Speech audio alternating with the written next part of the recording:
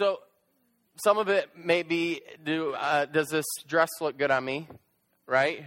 And you guys, don't answer the wrong way. For some, it might be you asking about a relative or somebody who may be sick. For some, it might be you're traveling and maybe you went to Honduras and you asked a question. And all of a sudden, that question puts you on a track or put something in motion that you said is either good or bad, right? Depending on the question you ask, is either good or bad. I can tell you time after time after time again where I've been in a situation, good or bad, and a question has been asked, and then the answer has been given. And once the answer is given, there's a response that needs to happen. I remember, you've heard me talk about my trip to Ethiopia a couple years ago with my friend, and as we're standing in that brothel, getting ready to meet these women that are coming to be a part of the Keziah Project, which is a project where we take women out of prostitution and we put them in to like a home where we mentor them, where we disciple them, and then we teach them a trade. And I remember sitting there before this all began, and we were getting ready to meet these women that were supposed to be coming into the program next. And I remember sitting there, walking through this whole section, and as this guy's telling us, the one thing we didn't know was what we were walking through. I do know now. But as we were walking through there, I remember just seeing things that just really wrecked me inside. They had me bring the camera, and literally it was one of those things like I couldn't even pull the camera up. I just shoved the camera in my pocket because I didn't want to remember it. Because I knew that if I had visual evidence, I knew that if something, if there was going to be something again that I needed, it's going to come back again and again and again if I recorded this, right? But also it was that feeling of, I don't want to record this because it seems very disrespectful. It seems very like, this doesn't feel right. And so in that moment, I kind of tucked it back in. And as we were walking out of that place, I see this little kid standing by this door with his mom. And the guy looks over at us and goes, that little kid sleeps on the top bunk and you know what happens below.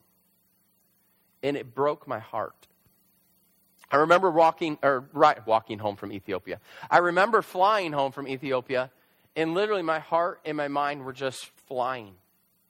As soon as we left that place, Matt and I literally, we got in the car. All we could do is put our heads down. We didn't talk or say a word for the next 10 minutes, which was the drive from where we were at to the compound of which we were running all the projects through.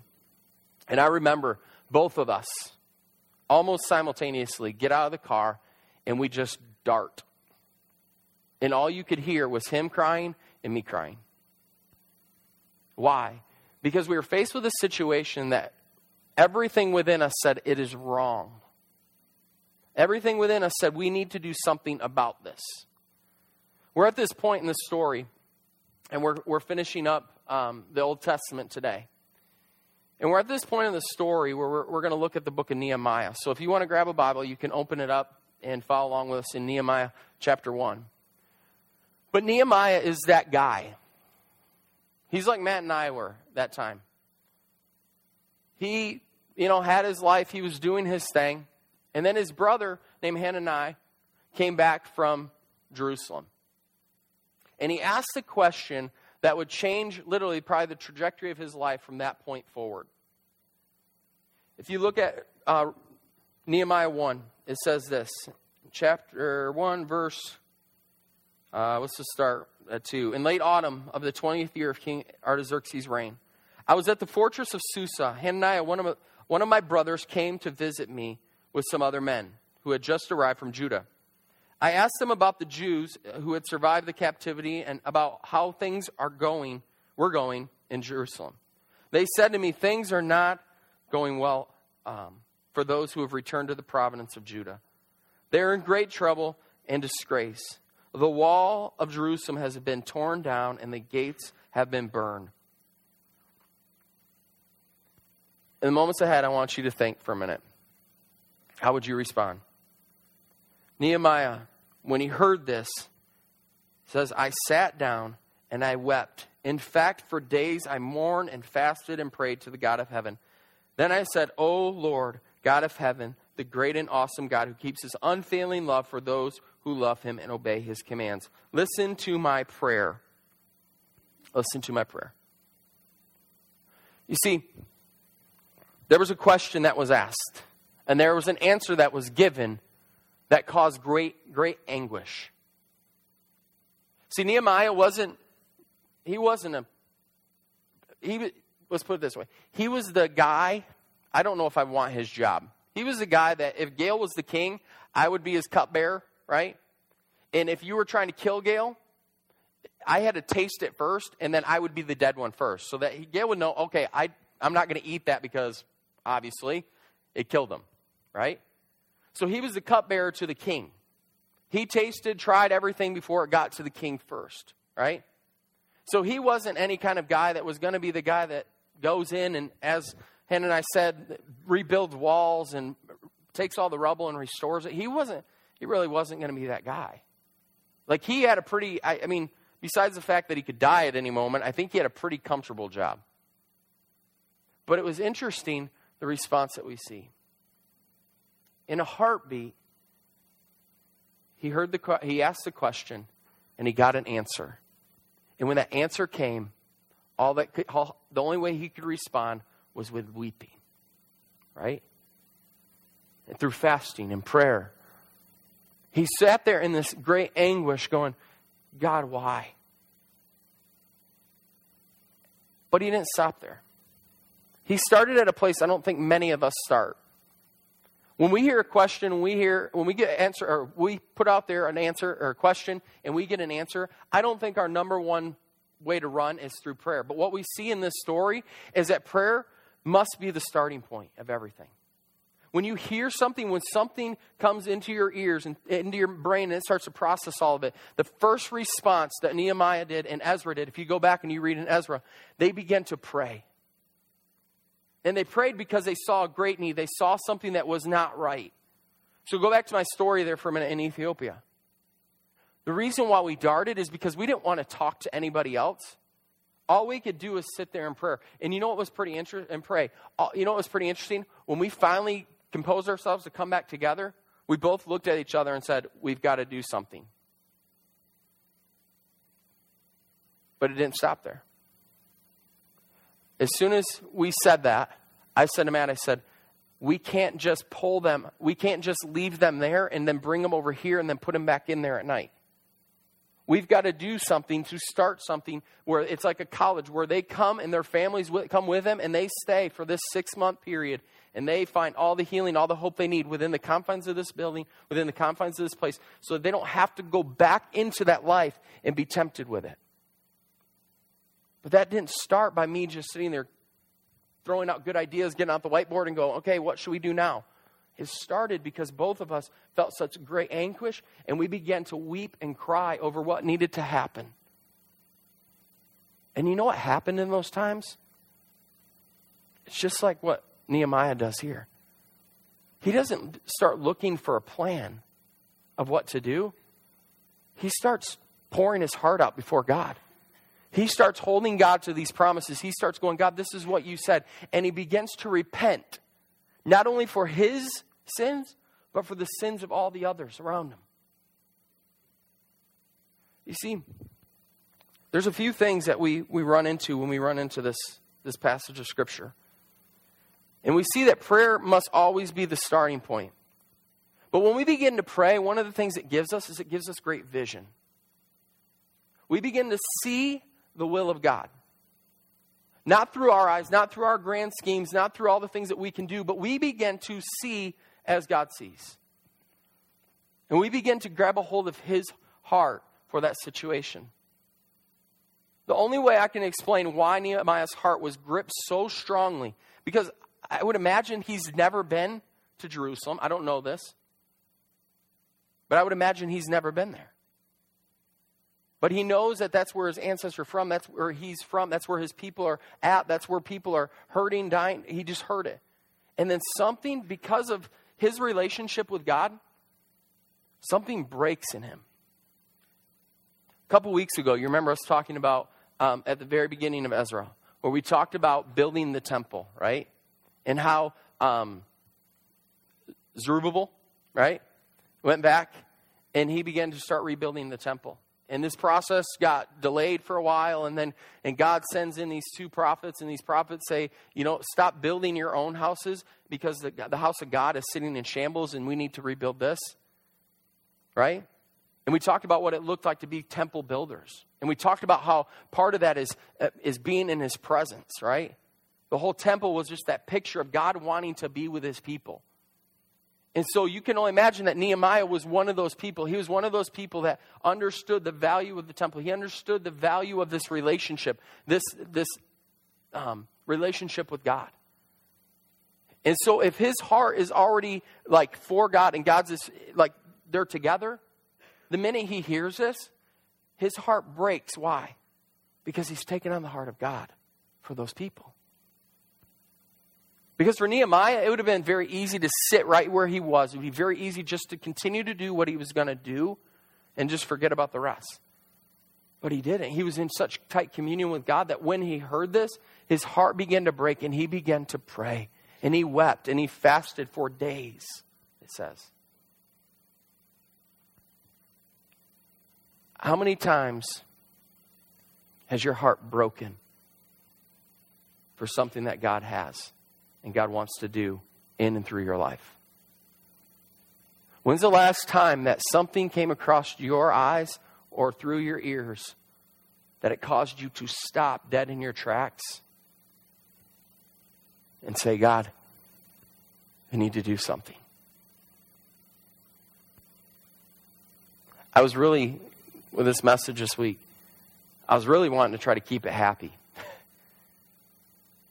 And there's parts of it that will be.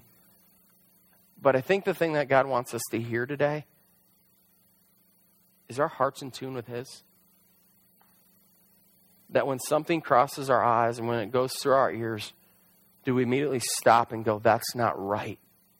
And begin to weep and mourn and pray. I don't think that's our response. I wish I could say that's my response every time, but it's not. I've had moments. I've had plenty of moments. I've had moments when my wife emails me from Ethiopia and says, we need to adopt this little girl, and I start crying. I've had moments when I'm sitting in a cabin up in upper Wisconsin and God's going, you're going home. And I started crying for other reasons. But, okay, miss, there we go. But then it really turned into, this is the reason why. There's been moments of great anguish over seeing certain things, whether it was in Ethiopia or whether it was in the inner city of Detroit or whether it's here in Adrian. This week, Katie and I got to go with a group of fourth graders to the Henry Ford Museum. And as you can imagine, that was fun. You just kind of follow them wherever they go and then try to keep them all together. So we had 4 boys, and they're four very active boys. And our son's one of them, and he was the leader and way ahead of everybody. But it was a fun day. It was a fun day getting to take them to this place, and they were getting to see all this history and all these cool cars and big trains and airplanes. And I mean, you name it, they have it. You know, they even had little, like, they have now this, I don't know if you've been there lately, they have like these generation things. Like, these were the toys of this generation and the things that define this generation, and they go from there, you know. And I take the boys over there, I'm like, do you know what that is? They're like, no. I'm like, that's a Game Boy. That's a Game Boy? It says it right there, you know. And then you take them over, you know, and they got these like little listening stations, and they put on the headphones, and Zeke's like at this one, and I'm like, do you even know what this is? No. It plays music, you know. That's called an 8-track. He's like, what? You guys are all laughing. You don't even know what 8-tracks are, right? I barely know. The only reason I know is my dad's got a ton of them, okay? But 8 tracks, and then they had, what was the next one over? Records, okay? And so they knew what those were and stuff like that. But it was interesting because you take them through these things, and they look at them like, oh, those are cool shoes. And I'm like, okay. Those are the original Michael Jordans. Really? Yep, they had them back then, believe it or not, okay? So it was all these things, but I remember we were walking and kind of just with these kids, and it's something that could have easily went past your radar. But this little kid said this to Katie. He I think it was kind of a nonchalant way. He said, yeah, my dad just went to prison for drugs. And so my mom just gave me this money so I can do this stuff. And none of that matters except for the point of my heart broke in that moment. Because I think there's a lot of us that walk through life and just want to pretend that nothing's happening around us. And that there's not hurting people all around us. And that we aren't good enough or big enough or have enough money to do anything about it.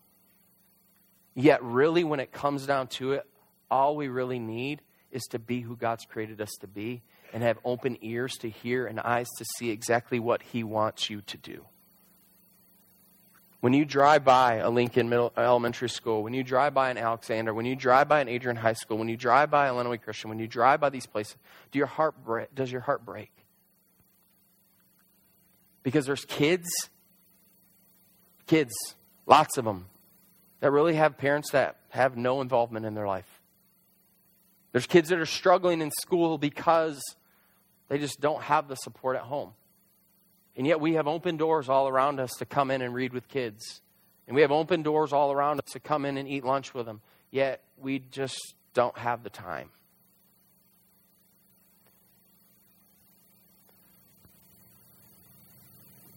This week for me has been a lot of repenting because I threw a lot of excuses out to God.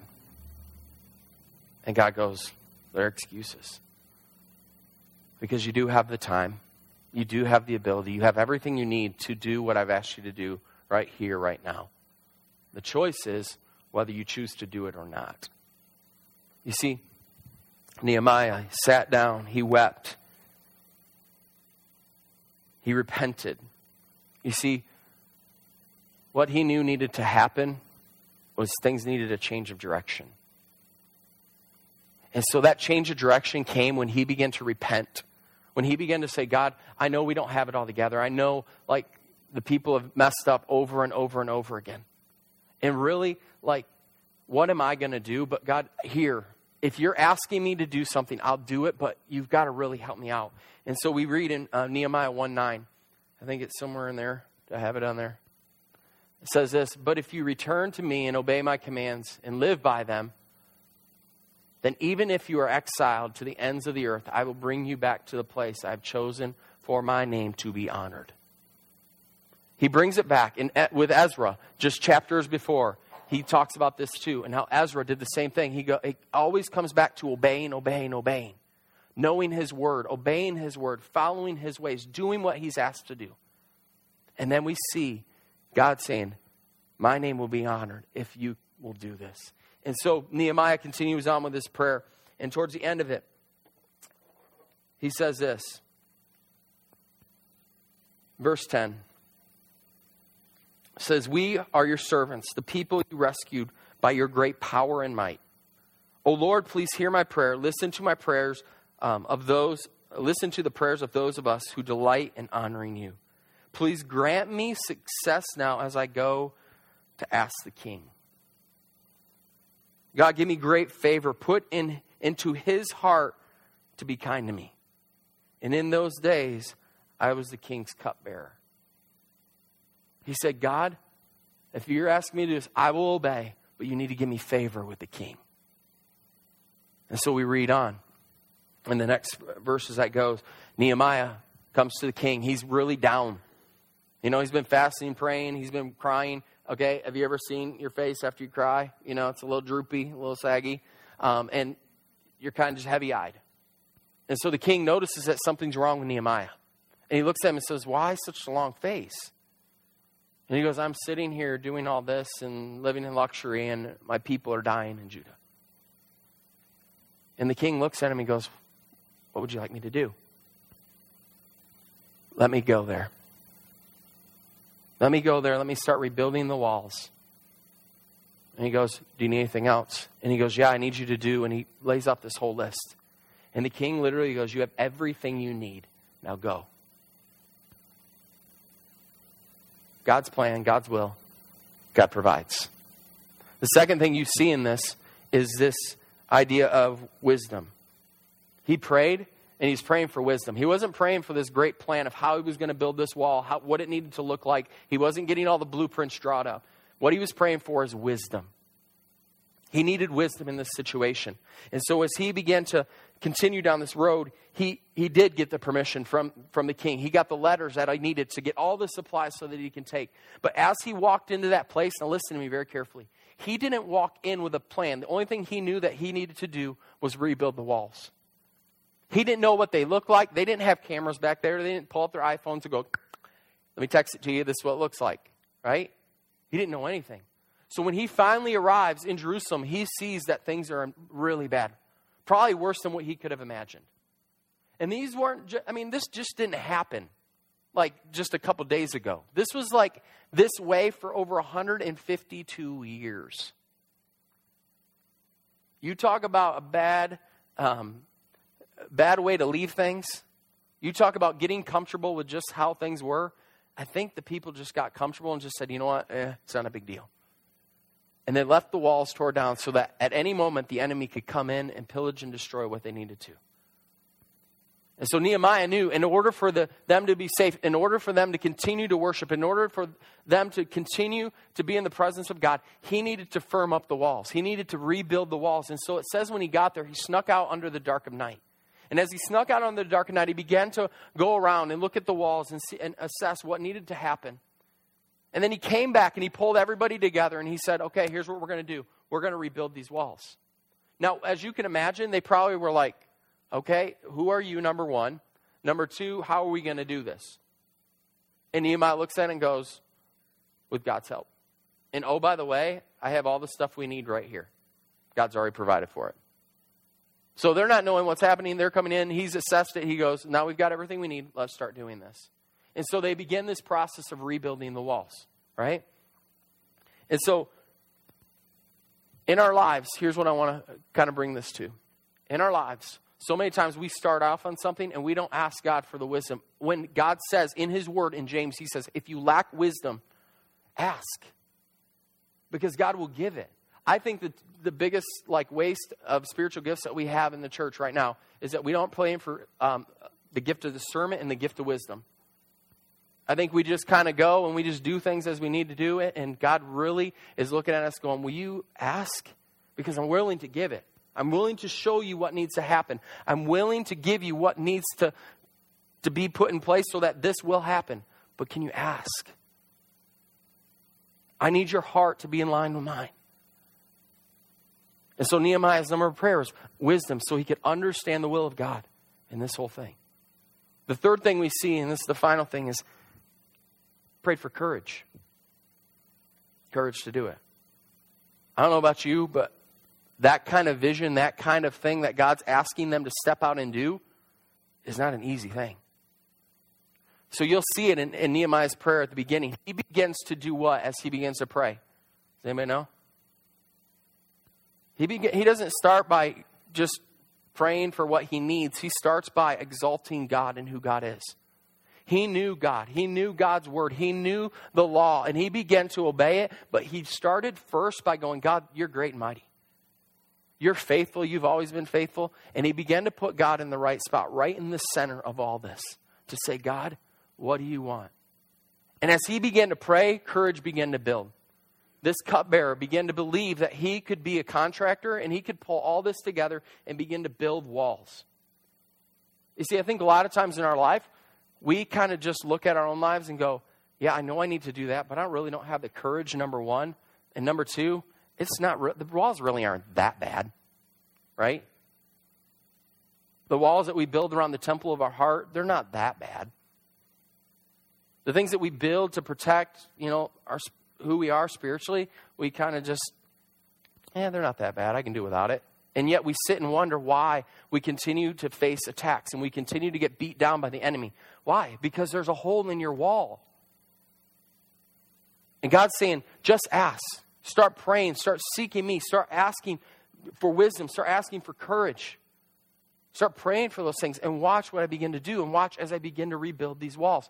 And we see it. He faces so many obstacles. He faces so many challenges along the way. In Nehemiah 4, we read this. It says, maybe, next slide. There we go. Sanballat was very angry. Okay, this was one of the other guys. This was one of the enemies that, he liked there being a hole. That was easy. He could just go in and do what he needed to do. Sanballat was very angry when he learned that they were rebuilding the wall. He flew into a rage and mocked the Jews, saying in front of his friends and the Samaritan army of officers, "What does this bunch of poor, feeble Jews think they are doing? Do they think they can build a wall in a single day by just offering a few sacrifices? Do they actually think that they can make something from stones from the rubbish heap and the charred ones at that?" Next, Tobiah the Ammonite, who was standing beside him, remarked, "That stone wall would collapse even if a fox walked on top of it." So his enemies are sitting there mocking him, right? Looking at him going, "Who are you? Who do you think you are? What do you think you're trying to do?" Like, that's going to be nothing. And so easily, it could begin to get discouraging. But we read again in verse 10. It says this. Then the people of Judah began to complain. Surprise, right? If there's a major theme we've seen through the first part of the story, it's as soon as something happens, as soon as God steps in, what happens? They begin to complain. Whether it's, "You should have just left us in Egypt," or "We want a king," or "We want this," or "We want that." They just started wah, wah, wah, right? So, verse 10, they got tired. The workers were getting tired, and there is so much rubble to be moved. We will never be able to build the wall by ourselves. Nehemiah knew this. And one of the beautiful things is if you read this story, Nehemiah had a plan that didn't come from his mind, but came from the heart of God. And not only did he have the builders, but then he had warriors. And not only did he have warriors, but he had prayer warriors. He had multiple layers doing all the work, doing these things that needed to be done so that the walls could be rebuilt. In verse 11 through 12, we see this. It says, "Meanwhile, our enemies were saying, 'Before you know what's happening, we will swoop down on them and kill them and end their work.' The Jews who lived near the enemy came and told us again and again, 'They will come from all directions and attack us.'" Next verse 13, says this. "So I placed armed guards behind the lowest parts of the wall in exposed areas. I stationed the people to stand guard by families, armed with swords, spears, and bows. Then I asked over this situation. I called together the nobles and the rest of the people and said to them, 'Don't be afraid of the enemy. Remember the Lord who is great and glorious, and fight for your brothers, your sons, your daughters, and your wives, and your homes.'" He's saying, don't worry about it. We've got it all taken care of. And if you read in Nehemiah 6, 1 through 9, he goes through this story and he begins to talk about the continued opposition to rebuilding. But what's interesting is as they continue to get in this, and as Nehemiah continues to encourage and he continues to call on the great and mighty God, on his great acts, on the great things that he's done over and over again, it said that the people's courage was built up. And they just kept building and building and building.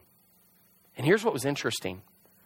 Something that had laid in ruin for 152 years took 52 days to rebuild.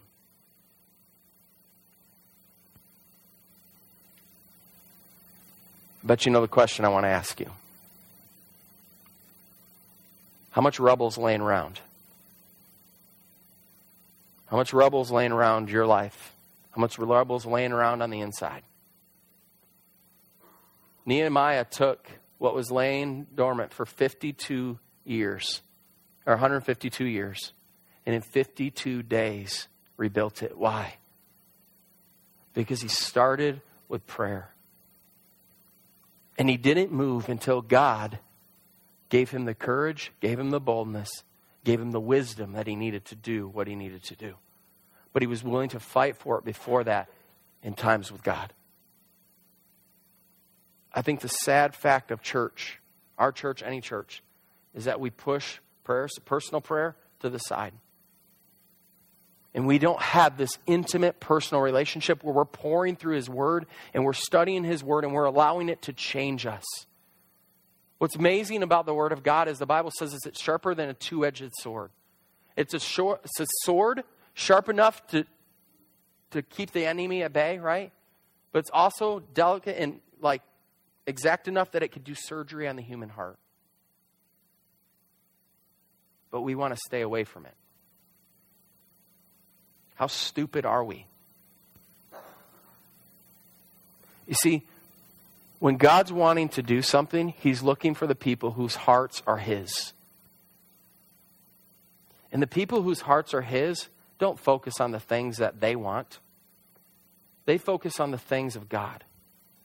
Because it has very little to do with the physical and has a lot to do with the internal. And here's the challenging thing for us today as a church. We've got rebuilding to do. But it's not going to happen until we can put aside all the other stuff, all the other complaints, all the other things that we want to do or what we think it should look like and do all this stuff. Nehemiah didn't entertain any of that because you know why? Because he had a vision from God and he came in and said, what needs to happen is these walls need to get rebuilt. You've been talking about it for 152 years. And what Nehemiah did in 52 days, they couldn't do in 152 years. And a lot of it, I bet, was because everybody had their idea of how the wall needed to be built. Instead of seeking the heart of God and asking Him what He wants His bride, what He wants His church to look like.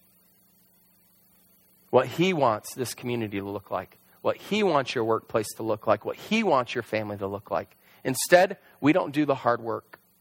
We just do what's easy. We just take what's easy. That's what America was founded on. Do you get that?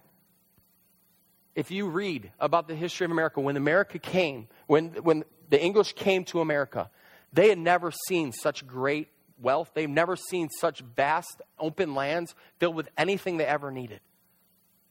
And so America was started on this idea of it's the land of plenty.